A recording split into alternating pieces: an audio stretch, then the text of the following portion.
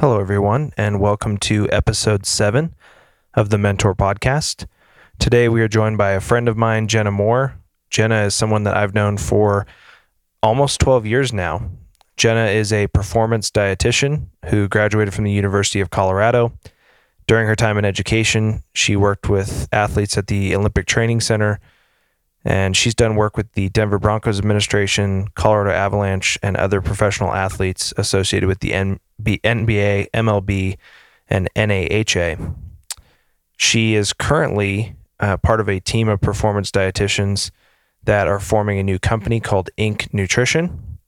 And this was a really educational episode for me personally, just because there's so many myths about nutrition. There's so many myths about diet. There's a lot of fad diets or trendy things that are coming out now.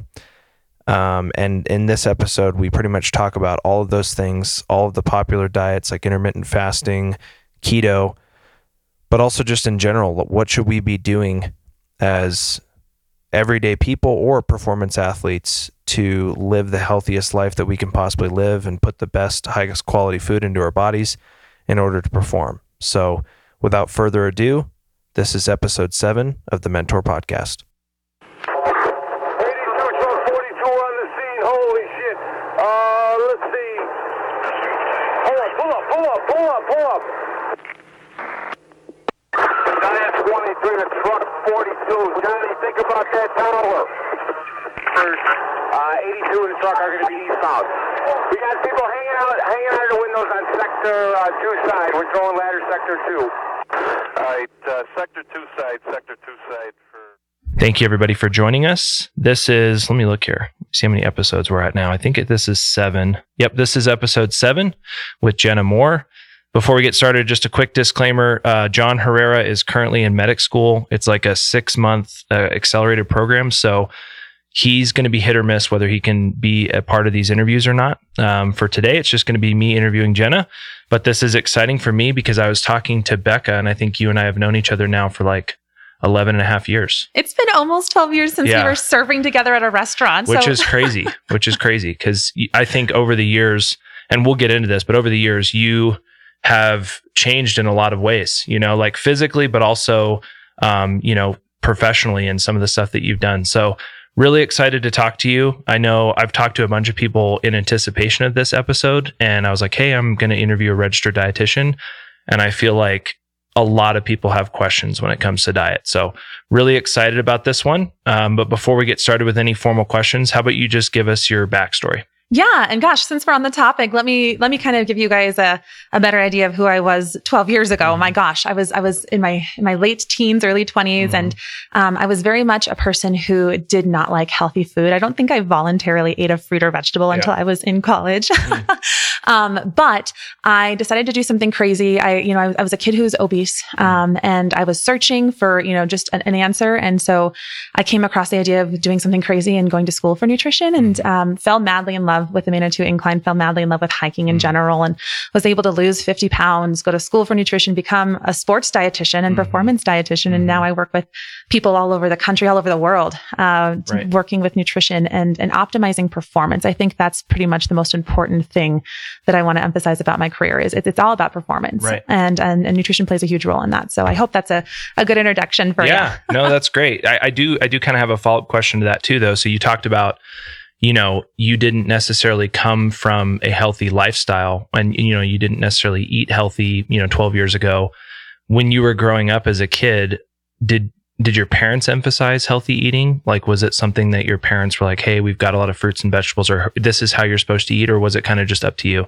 Yeah, it's a great question. And, it's funny because I tell people, some people who know me from my childhood would know that both my parents are doctors, and they assume, you must have grown up in a very healthy lifestyle. Not the case at all, actually. And I'm really lucky. I just adore my dad, and he's really got into nutrition in the past handful of years. And I think it's been good to just bring that into the environment of our family, just an awareness of healthy eating. I think I was the first person that probably initiated that, but now my little brother is going to school for that, for his minor. And, we've got a lot of influence in it in our family now, but I think it wasn't instilled in us when we were kids. And I think that's probably the reason I had so many questions when I was a kid, right? Because some of us get lucky and get born into families families who know something about nutrition, but it's not like they teach us this in school, right? So I think the thing about nutrition is there's a huge potential to learn about nutrition these days because we have access to so many resources, but I didn't when I was a kid. Yeah.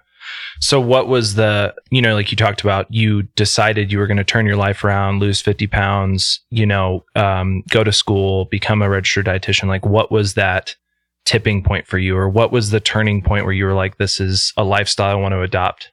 Yeah, it's a great question, John. And I think, honestly, I was thinking about it this morning because I've got this tattoo I got on my foot when I was probably 19 years old before I did any of this, right? I think it was kind of a, like this prequel to what I was about to live, but it says, seek the best in life. And I think that what we're looking for when it comes to nutrition, to performance, exercise, mental health, it's about the quality of life, right? And I didn't even have that phrase to put on it until probably 10 years later when I was working at the athletic training facility that I used to work at in Denver.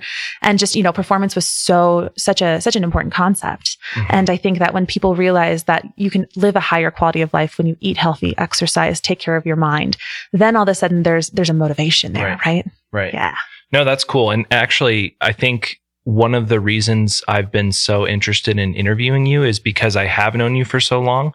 So like I've seen the transformation that you've gone through, both physically, but like I said, professionally as well. And it's really cool to see because I'm sure you've seen it where you either have a nutrition or nutritionist or a personal trainer who is giving people advice, but doesn't necessarily walk the walk, right?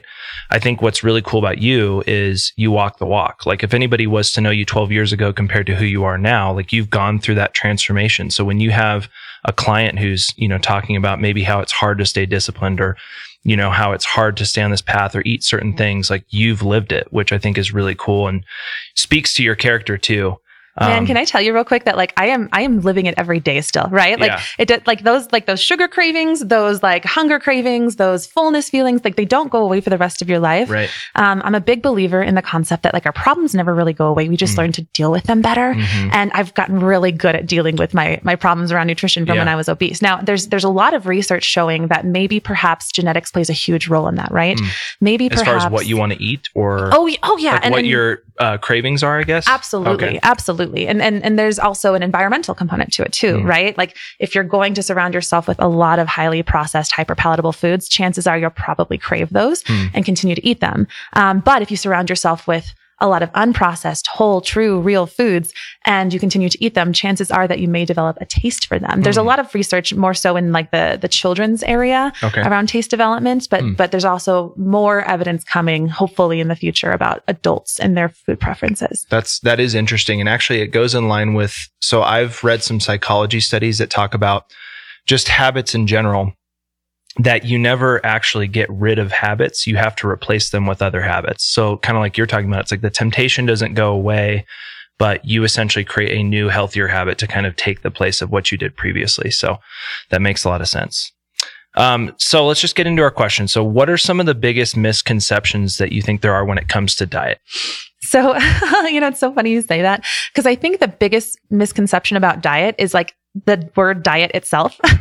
Yeah. It's really interesting. I was actually Googled it not too long ago. And it turns out that Oxford Dictionary finally added like what we think of as a diet to the definition. But historically, diet is just a regular eating pattern, right? It's not really something that is this process or program that we adopt and we restrict and we avoid food and then we feel deprived and then we cheat. But like, why would we ever cheat on ourselves? And so now we're guilty and like, but we're guilty that we ate the food. And so there's a whole bunch of different definitions for diet. But if we're just talking about like strictly what it means what are you usually eating? What are you regularly eating? And so we have the American diet. We have, people who adopt a paleo diet. We have people who realize that they can't sustain a single diet every day the rest of their life, which is probably like 99% of people. For sure.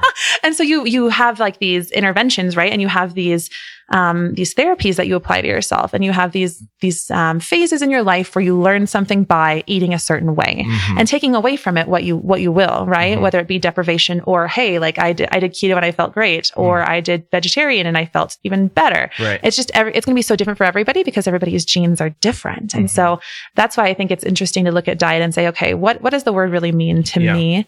Because if it's got a negative stigma, like it does for so many people, chances are you probably won't respond well to them.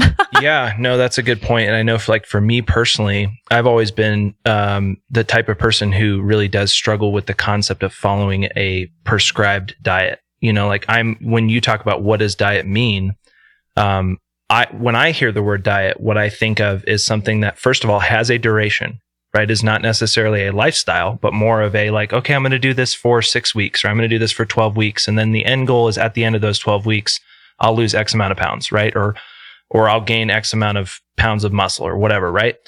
And then inevitably what always happens when you have that mindset is you just revert back to what you did before, as opposed to making lifestyle changes. So that's a great point. And I do think that the word diet has a lot of negative connotations surrounding it. Like when people hear that word, they probably think a lot like what I'm talking about is all those things, a duration, changing your lifestyle for a set period of time, as opposed to truly just making a lifestyle change. Right? And I agree with you, John. And I think honestly, it doesn't have to be a bad thing, right? We don't have to be so anti-diet. We can be anti-diet in certain circumstances, right? I don't think diets are appropriate for girls with eating disorders, but I do think that diets can be appropriate for people who have severe or even significant medical issues that can be alleviated by better nutrition habits. That makes sense. What are some of the I'm going to back up actually. Macros versus counting calories. So first of all, I think everybody knows what counting calories means, but I'm sure there's people who don't know what counting macros means. So first of all, would you explain to us what counting macros means, and then give us the pros and cons of counting macros versus counting calories? Ooh, interesting. Yeah. And I think this is a really good topic of conversation, John, because when you're counting macros, you're basically doing the same thing as counting calories, right? But for those of you who aren't as familiar with counting macros, so macros or macronutrients is the big fancy word. How I explain it is it's just the different ways that we can get energy into our body, right? There's only 3 things besides alcohol, which we'll save for maybe a later day, that you can get calories or energy from, right? And that's just carbs, proteins, and fats. So carb, protein, fat, these are our macronutrients. These are our macros. And so when people are counting macros, they're counting the number of carbohydrates, the number of protein, the number of fats, typically in grams or calories that they're eating in a day. There's a lot of fun conversation behind macros, right? Because the ratios are what the hot topic is. Right. Is it better to have your traditional USDA recommends that you, as an American, have 50% carbohydrates, 20 to 30% protein, and 15 to 25% fat in a day, right? And traditionally the USDA would say, okay, here's our food pyramid. To meet these goals, eat grains as your foundation, eat some dairy, eat some vegetables, fruits, and use sparingly these sweets at the top. Now it's 2022 and we've kind of come away from the food pyramid. We've gone to the plates, right? And I like the plates because we can put different foods on the plates and we can make meals on the plates. But I think, I don't want to call it controversy, but I think that the hot discussions come up when people deviate from that tradition and go toward more of a healthy fat diet, right? When somebody says, oh, I respond really well to 50 or 60% fat as my macro for fat. And then, 15 to 25% protein, 10 to 30% carbohydrate, that all of a sudden becomes a really hot conversation. And what populations is that appropriate for and what's it not appropriate for, especially when it comes to sports and performance nutrition, right? Okay. Yep. So anyway, I hope that's a good way to umbrella macronutrients for you. So between counting macros versus counting calories, what's your mindset with those? Yeah. So I think, like any intervention, right? It's a good thing to dive into as a temporary decision, and really invest your time into learning how it works, because it can help you when you come out of that. I'm going to log every single thing I'm eating into the most accurate portion that I can. But at the end of the day, it's just an estimation, right? And so what we're doing is we're trying to learn, what do I respond well to? And you can actually see a pretty big contrast when you do count calories versus when you don't.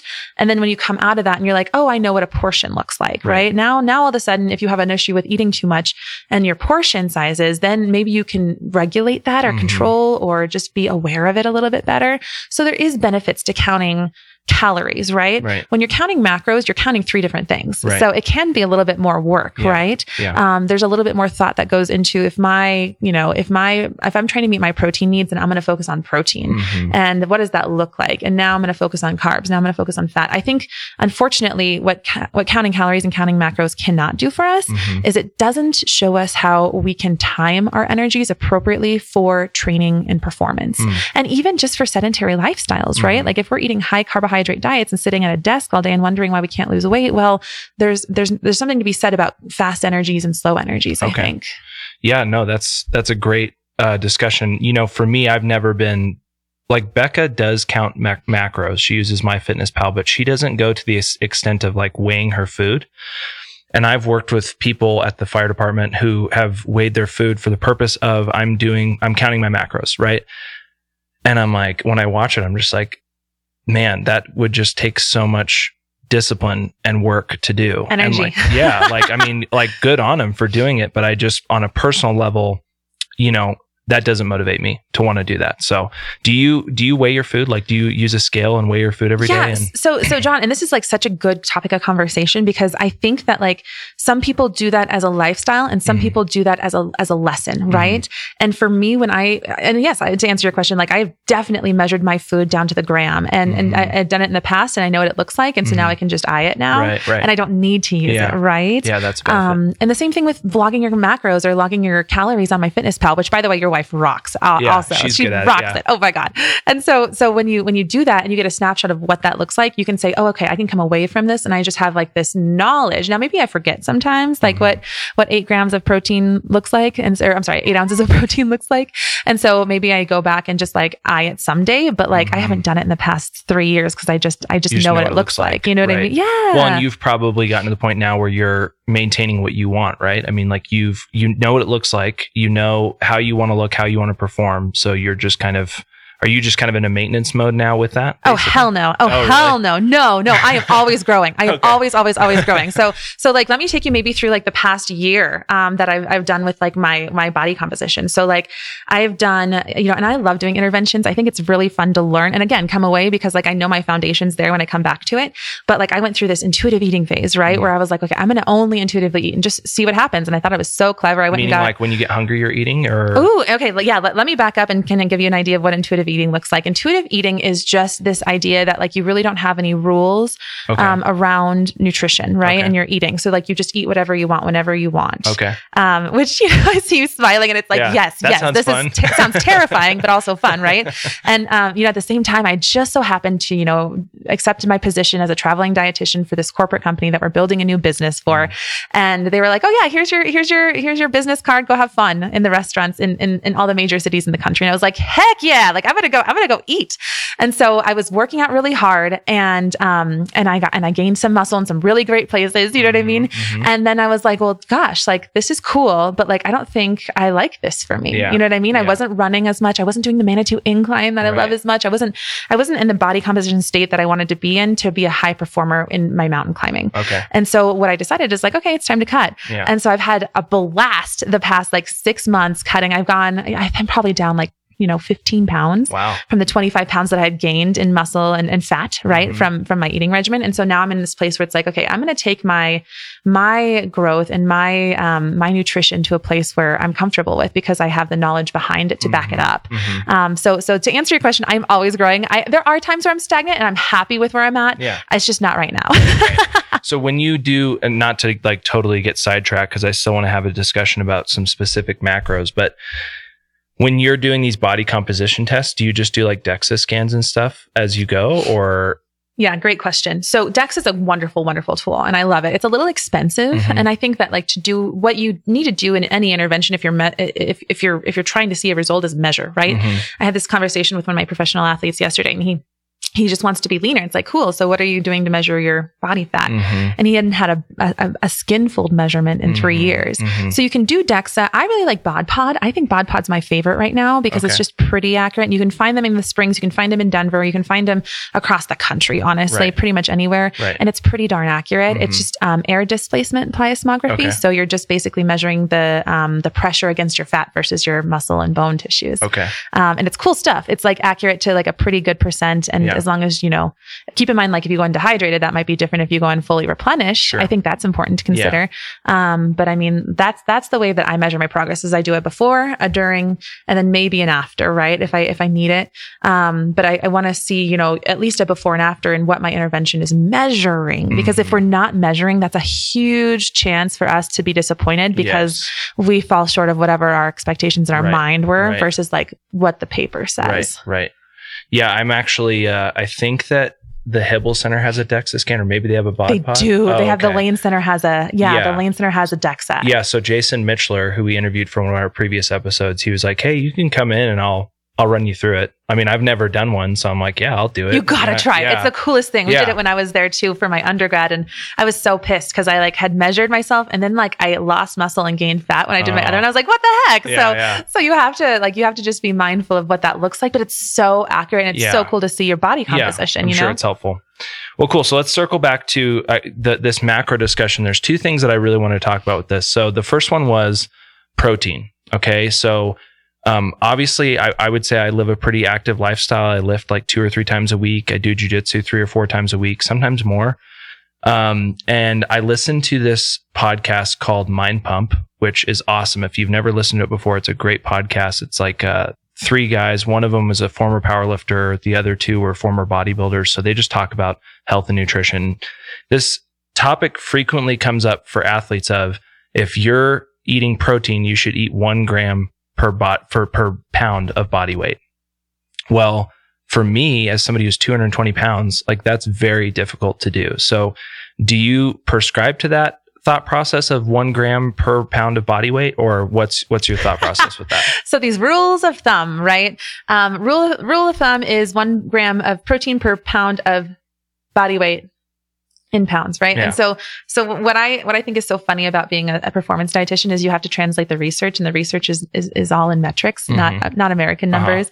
And so you look back at what the research shows for athletes and protein needs, right? It's really fascinating stuff, actually. I can't even tell you how geeked out I get by this, but like, traditionally you'd have people who are very, let's call it plant-based, who had come out in the media and said, you only need about 0.8 grams of protein per pound or per kilogram of body weight, which puts it at like a quarter of what we're talking about right now with a pound, right? Okay. Give or take. We're going to give some rough estimates here. But then you get into the sports fitness industry where, and like the athletic fields where the common and most established recommendations for athletes and protein needs are anywhere from like 1.5 or 1.8 to like 2.2 max grams of protein per kilogram of body weight. 2.2 just so happens to be 1 pound. So when they say, you need a gram of protein per pound, you're talking about your absolute max according to what current sports nutrition recommendations are. Now, I've seen research, especially in the fields of like bodybuilding, right? Where you are just trying to like put on muscle. Yes. And in that situation, like there is some evidence possibly to suggest that maybe you can, eat a little bit more and it's justified. But when we're talking about protein, I think the most important conversation we need to have around particularly muscle mass and muscle gain is just making sure that you're timing it appropriately, right? Like there's a saying in the world of sports nutrition that timing is everything, and it's really true. And I think that if people realize that like your body can really only absorb a certain amount of protein at a time from muscle protein synthesis. What is it, like 30 grams or something like that? 30 is a good place to stay, 20 to 30 grams, I think. And I've even seen, research suggest slightly more, but what happens is eventually there's evidence to suggest that if you're eating like 40, 50, 60 grams of protein, your body's muscle protein synthesis pathways kind of start to turn off because they're like, we got enough protein. We don't need to be as sensitive or as absorptive for this nutrient, right? Because we've got in our protein storage pool. And so what I tell athletes is if you're trying to put on muscle and you're really serious about this, 1, make sure you're freaking eating enough. You know what I mean? Like most athletes don't, in my experience. And so then you have like, 30 grams of protein, let's call it 20 to 30 grams of protein every 3 to 4 hours. And now you're maximizing the potential for your body to take up that protein and utilize it as muscle. Okay. Yeah, no, that's great because I've gotten into, and granted, I'm not a specimen by any means, but protein is something that I've definitely tried to ensure that I'm getting enough of, but I know for a fact that like post-workout, there have been times where I've consumed probably 50 to 60 grams of protein. And in reality, half of it's probably not even being used for what it's supposed to. So, and that doesn't mean it's not there, right? Protein's a really interesting molecule because it really only gets utilized a little bit for energy. Like only about 6% of calories from protein are used for like actual energy production. Most of it is like used for tissue maintenance. And honestly, like a good chunk of it, like 30% of protein is actually just like the calories are used to break it down because it's so complex and it keeps us so full. So, Okay. So, other macro I wanted to talk about was fat. I know you specifically wanted to talk about fat. So you've got some, is it, some interesting programming around fat that's coming up, or what's your thought processes with fat? Cause I know there's a lot of misconception around it. I mean, just the name alone, triggers people. Oh, isn't it crazy? Yeah. Isn't it so crazy? I have so many people who come into my office and they tell me that they're trying to eat low fat to lose weight. And I'm like, oh guys, come on. Like we got to catch up. We got to catch up. And that's how the field of nutrition is. You know what I mean? People still come to me and ask me, are eggs bad for my cholesterol? Is salt bad for, is salt going to cause heart disease to me? And it's just like, this is stuff that we've debunked decades ago. Yeah. And so when it comes to fats, like, fats are my jam. I freaking love fats because they have so much potential to help people in so many ways. And I think that, I was talking to one of the dietitians I know, back in LA. She works at an oncology center where they do a lot of like artwork and music as integration into the therapies for cancer patients. And she was telling me, like if you have a diet that's carbs, proteins, and fats, that's, all whole real foods, it's just a healthy diet. But if you look at it from a macronutrient standpoint, going back to that, there's 4 calories in protein per gram, 4 calories in carbs per gram, and 9 calories in fats per gram. And so what you're looking at is a very dense macronutrient, right? It's very dense and it's also very satiating. It's also very slow. It takes like 8 hours or more to digest fats, whereas like some carbohydrates, like your gummy bears and Gatorade, take like 15 minutes. Yeah. And so when you have this slow energy, if you have somebody who's got a lot of appetite issues, right? Or hunger control or issues with, then fat can be a very therapeutic, thing to integrate into your lifestyle. And so our new nutrition program, Nourish, is coming out hopefully in the spring or summer, probably, with our new company, Inc. Nutrition. And the goal is to really help people lose weight in a way that's metabolically efficient and not depriving, right? And so if you're looking at healthy fats and you're saying, okay, like I can eat fat to learn how to burn fat, now all of a sudden the conversation comes in a very opposite way than in eating fat to gain fat, right? It's quite opposite, actually. Right. I just thought of a question. I'm not like trying to throw curveballs your way, but dude, bring it on. I heard this a couple of months ago. His name is Dr. Stepani, I think his name is. He's freaking ripped and he's like tattooed from head to toe, but he's got a lot of really interesting thought processes with diet. And one of the things that he subscribes to is he'll tell all of his athletes and bodybuilders after they do a hard workout to eat dextrose in the form of like gummy bears and then take their protein for basically the purpose of, I don't know, triggering an insulin response to help stimulate anabolism. Interesting approach. And sports nutrition literature does support the notion of combining carbohydrates and proteins for post-workout replenishment. However, I think, more of the approach is not necessarily in stimulating insulin for anabolic growth, because insulin is also, it's also something that's going to produce a lot of like fat, you know what I mean? If you choose to go in excess, right. I think it's more so for muscle glycogen, honestly. Okay. Muscle glycogen, for you guys that don't know, is really our body's stored form of carbohydrates. And we have to have muscle glycogen to perform because it's our body's source of energy, right? Carbs are quick. Our muscles need quick energy. Once our blood sugar has been depleted, once our liver glycogen has been depleted, we rely on our muscle tissue for energy, and that's carbs, not just protein. And so when you get into that conversation, you talk about depletion. You know what I mean? Like if you're chronically depleted, you can't build muscle. Right. If you're chronically depleted, maybe there's evidence to suggest that maybe you can tap into your fat stores better. We don't have the conglomerate of evidence for that yet, but that's the notion behind ketogenic diets, behind higher fat diets, behind fats in general. Gotcha. That's great. All right. What are some of the biggest pieces of advice you'd give someone looking to either lose weight or gain weight? And there's such different things, but they both require like what people perceive as so much effort, right? Yeah. Or maybe and I want to use the word consistency, but I don't even think consistency is the right word. I think because you can have different interventions and still be successful. I think it's determination, honestly, and just making a decision. I think is the other piece of that, right? Because when somebody I meet with is like has been a chronic dieter for their entire life, or trying to lose weight their entire life, or trying to gain muscle and just won't work, what happens is people just haven't made the decision to really do what it takes to do it, right? They're attaching onto something that they still want to hold on to. So maybe it's, it's the sweets. Maybe they don't want to, minimize their sweets for an intervention time long enough to see results because they are attached to them. Right. Maybe they don't want to gain weight because they don't want to put in the effort and the work of preparing food, or maybe they just have a lack of knowledge of how to prepare it. Right. There's so many different reasons, but I think what it boils down to is just making the decisions to do the work. Right. And it's not anything I think that even has as much to do with discipline as it does to do with decision. Gotcha. What are your thoughts on fad diets? I guess, well, first of all, what would you consider to be a fad diet? And then secondly, what are your thoughts on them? It's a great question. And I just recently decided to spend way too long on my whiteboard making a quote that I had heard back when I was in college. I had a really good mentor, actually. She was a sports dietitian, fierce as heck. And I just looked up to her so much. She was working with U.S. figure skating Olympic athletes, and I got to shadow her and work with her with those guys. And she would tell her clients, "There's a reason the word die is in diet, right?"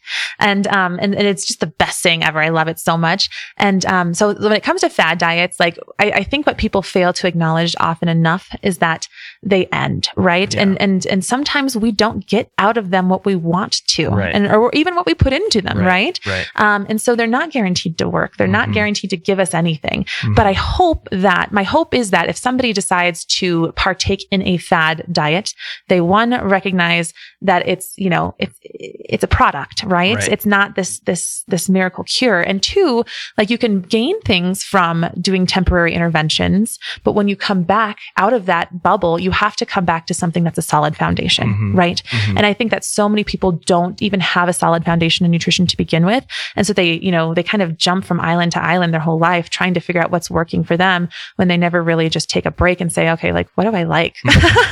Like, what gives me a higher quality of life? Yeah. And what do I want for myself versus like, what am I trying to gain? Right. So with that in mind, do you listen to, have you ever listened to Dr. Rhonda Patrick? Oh yeah. Okay. So she talks a lot about how really one of the most accurate ways to figure out what you should be eating is to essentially get, it could be 23andMe but it's genetic testing. And then based on your genetic markers, they can tell you, hey, this is the type of diet you should probably be eating. Yeah.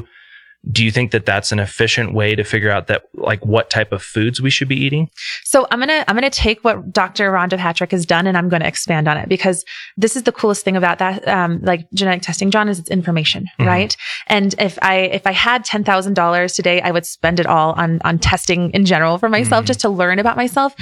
We do a lot of food sensitivity testing in my practice, and we do blood work and we do hormonal testing, and then there's genome testing for your gut. Right. And so now all of a sudden you're getting information about your microbiome that's genetically related, about how you metabolize certain foods, about how you respond to certain types of exercise. There is so much information out there that we can learn about ourselves that we don't really dive into. And I understand it's not cheap to learn about ourselves. Sure. And that's why I kind of like doing the interventions, you know what I mean? And like learning from myself, being intuitive, being aware of what I'm doing and what I respond well to. Journaling, right? Like food journals are so great because you can just take a note.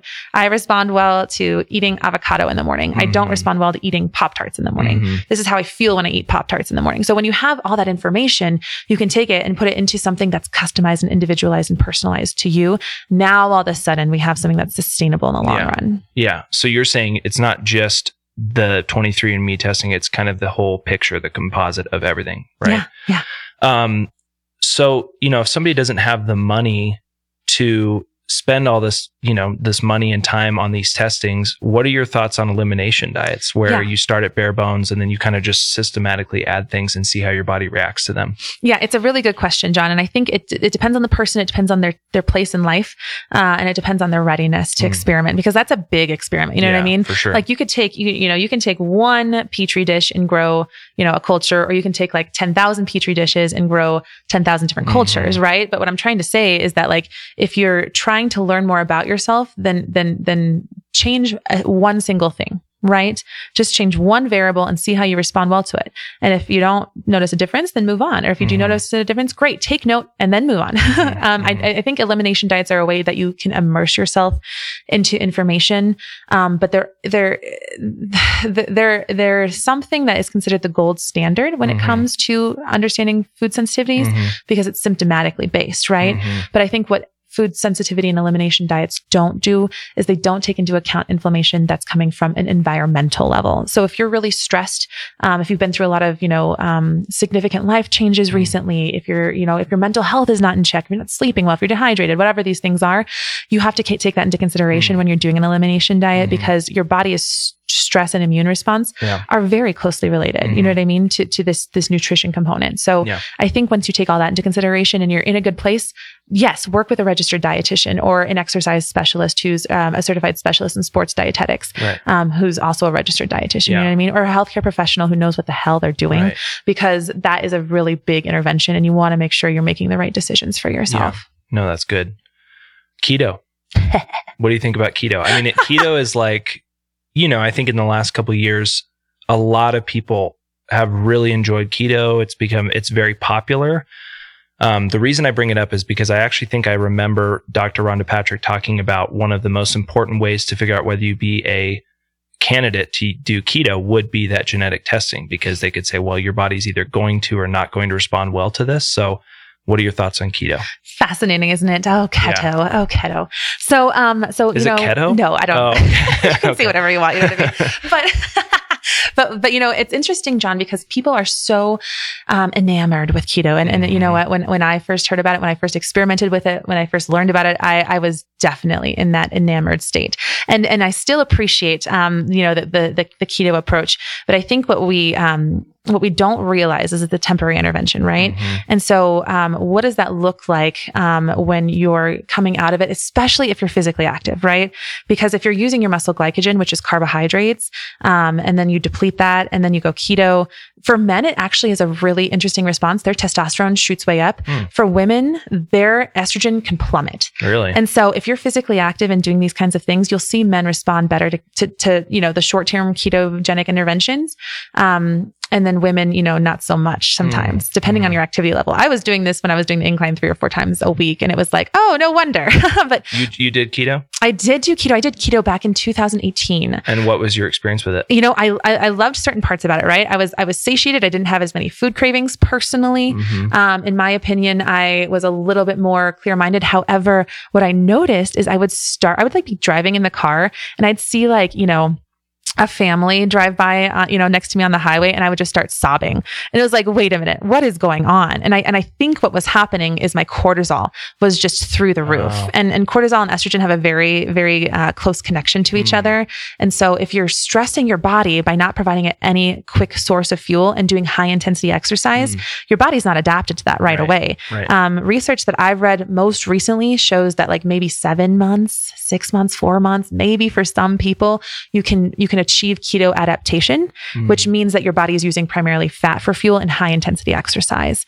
But in between, not so much. So you really have to get to a place where you're comfortable doing that, and you have to sustain a ketogenic diet for that entire time, right? And once you have your carbs, all of a sudden, you're not in ketosis anymore. And the more you do ketosis, the harder it is to reach a state of ketosis, which is where intermittent fasting comes in, right? Because that's an interesting whole nother wormhole that I didn't mean to get into right this moment. We're going to talk about intermittent fasting, so that's good. So I hope that answers your question about what is my opinion on keto. I love it because I think it's a beautiful way to show how healthy fats can do a lot for the body. But when it comes down to okay, I want to eat carbs sometime in the rest of my life, at least once. What does that look like in the long term? For me, I sustain a higher healthy fat diet, and I know in the bottom of my soul that's what's right for me, even though I'm really physically active. And then I enjoy my carbohydrates around my physical activity to make sure that my muscle glycogen is replenished and my metabolism is replenished. Okay. Gotcha. No, that's great. Well, since you talked about it, since you brought up the term. I'm sorry. No, it's good because this was actually a question I was going to ask about anyway. So intermittent fasting. What are your thoughts on it? Who is it good for? And then I'll ask a follow-up question after you're done. Yeah, what an incredible question. I really love this topic. And I think it's only going to get better because I think, in America, we tend to look at our habits, our society, the way we operate is so normal, right? And so when you hear somebody talking about you need to eat a breakfast, you need to eat a lunch, you need to eat a dinner, that's an expectation, you know what I mean, that we have in society, or at least lunch and dinner if you're going to be, a rebel and skip breakfast. But I like to put it in really simple terms for people. And I don't even want to use any like verbiage that's going to define anything, but I just want to say, like, if you're hungry, then you should eat. And if you're not hungry, then maybe you shouldn't eat. Yeah. You know what I mean? And Yeah. if you put it that simply, now all of a sudden, maybe we're getting into a conversation where we're talking about correlating our hunger with our metabolism. And if our metabolism is running so slowly that we haven't digested or haven't absorbed or haven't utilized the fuel that we ate last night for dinner, then why are we eating breakfast to get it running again so that we overeat again? And like the research that's concerning to me is more so around hormonal concentrations that are related to hunger and fullness function. So when we're talking about people who eat more often, you're stimulating your hunger and fullness hormones when you eat. And so if you're overstimulating those things by eating so often and then not justifying that energy or that fuel that you're eating with movement, now all of a sudden we're getting into a lifestyle where Americans are overweight and obese. And it's because we're not being intuitive with our bodies anymore, Right. or at least, just paying attention to the very simple concept that if you're not hungry, you probably don't need to eat. Right. Just because society tells us we do doesn't mean we need to either. Right. So I think intermittent fasting is a really interesting topic, but I think it gets overcomplicated a lot. Yeah. And so if we can just, rely on our own internal cues for success, I think we're going to be successful, Yeah. Yeah, no, that makes sense. I have a friend who he's extremely healthy, very lean, very muscular. He did a fast, and obviously it wasn't like an extended fast. It was just kind of a one-time deal, but it basically was to simulate a failed hunt. So like he walked for X amount of miles, and then I guess you didn't get your food, like you didn't successfully get whatever it would be in a hunt where you killed something. Rats. And then he'd have to wait like another day or two before he could eat again. And I don't know the whole intention of it, but it's very, very interesting. But when I think about intermittent fasting, I think a lot about people on the fire department, because there's a lot of guys who do intermittent fasting and they have success with it. And they, I think most people typically will do like, I'll stop eating at 8 p.m. and I'll eat the next day at noon. Well, Rob Wolf. Of course. Yeah. So Rob Wolf, I heard him on a podcast not long ago, and he was talking about how for certain populations, like first responders, intermittent fasting might not be a good idea because agreed. You have this idea that, I'm going to stop eating at 8 p.m. and then I'm going to eat again at noon the next day. But what if you get a call? Exactly. Your job relies on normal neurological function. Right. And if you are depleting your blood sugar and you feel lightheaded, or you're hungry and you can't focus and concentrate on like the job at hand, we're talking about some really serious stuff. So first responders, firefighters, athletes, you know what I mean? Like there's certain populations that intermittent fasting needs careful consideration for, you know what I mean? And so I'm not a fan of telling people like you can't do this or you shouldn't do this, but like you have to be aware of the consequences of your interventions before you endure them, right? Yeah. Or at least to the best of your knowledge, do your homework. Don't just jump into it.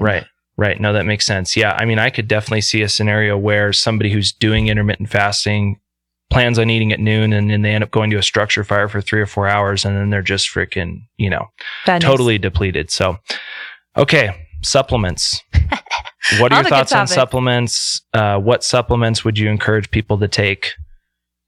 Supplements. Yeah. So let me kind of give you a Jekyll and Hyde perspective on supplements. So, I tell a lot of people, like, there's no way I'm going to convince you to swallow a pill every day for the rest of your life. Right.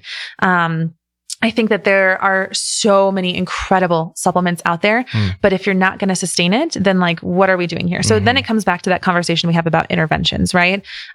So I think that like, when it comes to supplements, it makes sense to supplement with what you're trying to influence, right?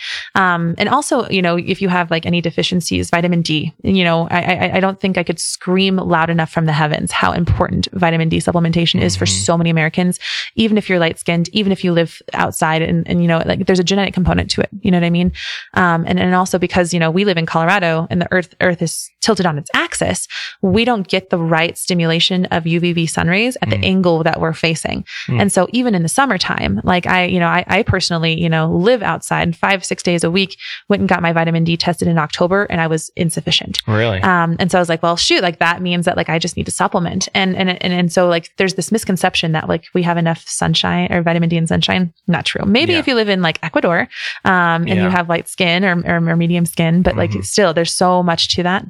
And so there's a couple supplements that I think are necessary for inadequacies like vitamin D, magnesium, maybe even at times zinc and vitamin C for immunity. But then you get into like, these other classifications of supplements, right? Like nootropics for mental health. Oh my gosh, for brain plasticity and neuroinflammation. Like there's so many things that like there are out there that like we haven't even, explored in our normal diet. You know what I mean? There are these items and a lot of herbal supplements that can really help enhance mental performance. Like and that's lion's mane mushrooms. Sure. Yeah. Or St. John's wort or N-acetylcysteine. I mean, there's so many out there. And so like that's a whole nother class. And then we talk about like weight loss supplements, and we can talk about like, I don't know, herbal supplements for, for women who want to get pregnant. Like there's so many things that supplements can do.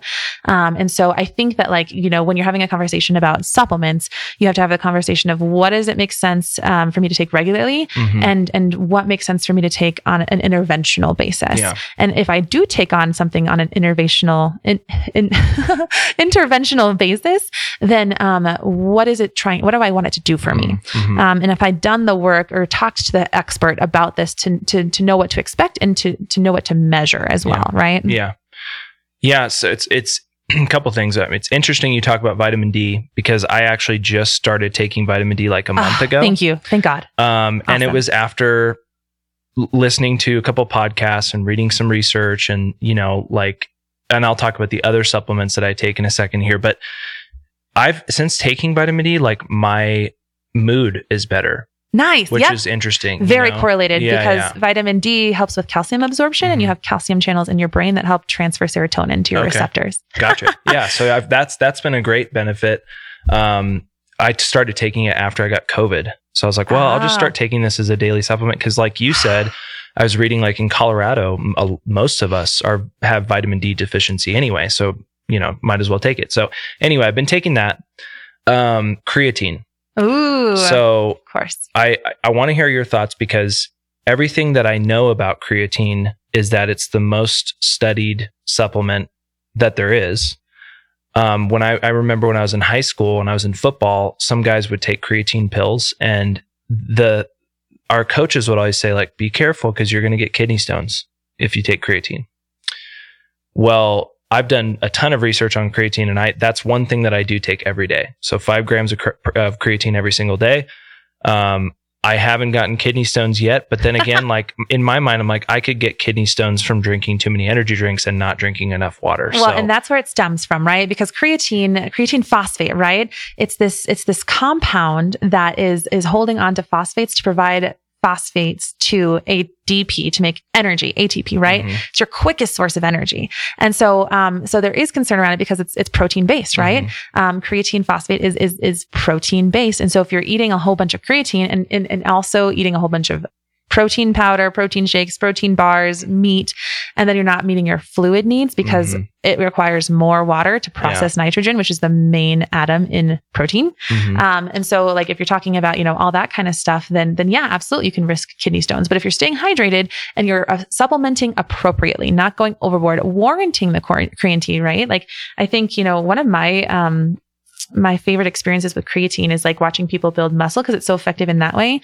But there's also, very preliminary research to suggest that creatine can help with brain function as well. And so when we're talking about creatine for muscle and muscle bulking, it's just a matter of not going overboard on your protein. You know what I mean? Right. And if you can do that, then like, creatine might be one of the best supplements, out there on the market. You can get creatine naturally from meat, right? And so if you're eating meat and you're eating meat accordingly and in a way that's optimizing your absorption, then you can absolutely meet your creatine needs with eating meat. But to supplement with it is also effective, especially and in my opinion, predominantly if it's creatine monohydrate. Okay.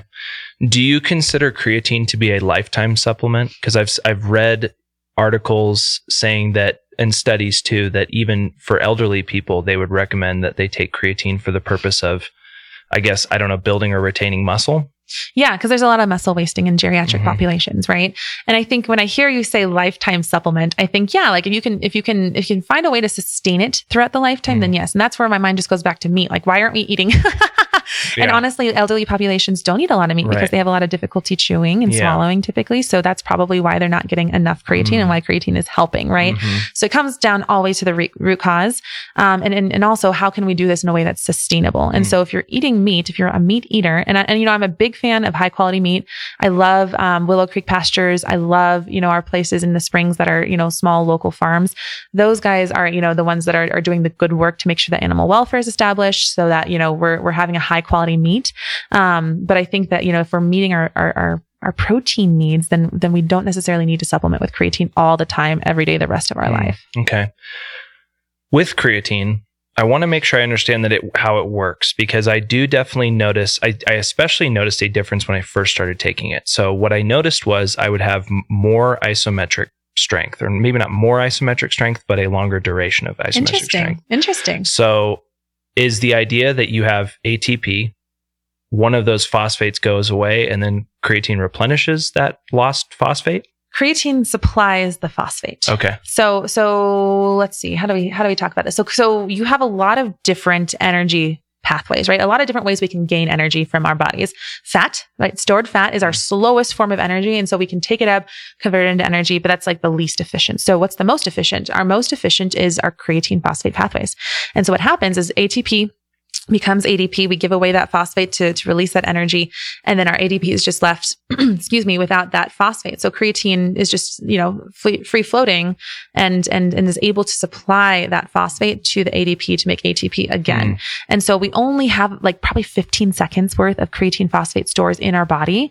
However, that's where blood sugar kicks in. That's where muscle glycogen kicks in. And now we're able to, pull from different channels to make our energy. So creatine is supplying a fast, explosive energy, right? And so when you're telling me that you're experiencing higher levels of isometrics, I wonder if it's due to an ability to sustain because of growth, right? I wonder. I don't. Oh yeah, that makes sense. I think that's where it's helped me in jiu-jitsu too, though. When I go to like explode, I feel like I have powerful, explosive movements. Yeah, I feel like I definitely have not necessarily more power, but it's like I have a little bit more output. You know what I mean? You have to. If your creatine replenished, then you have to have that energy. And if your creatine depleted, you're not going to have as much energy. That makes sense. Yeah, I'd be curious to see what the research around resistance training, muscle isometric capacity, and creatine monohydrate is. And I wouldn't be surprised if there's promising results, because when you're in an isometric hold, you're talking about something that's very slow twitch muscle fibers, and those supply creatine as well. Yeah. Okay.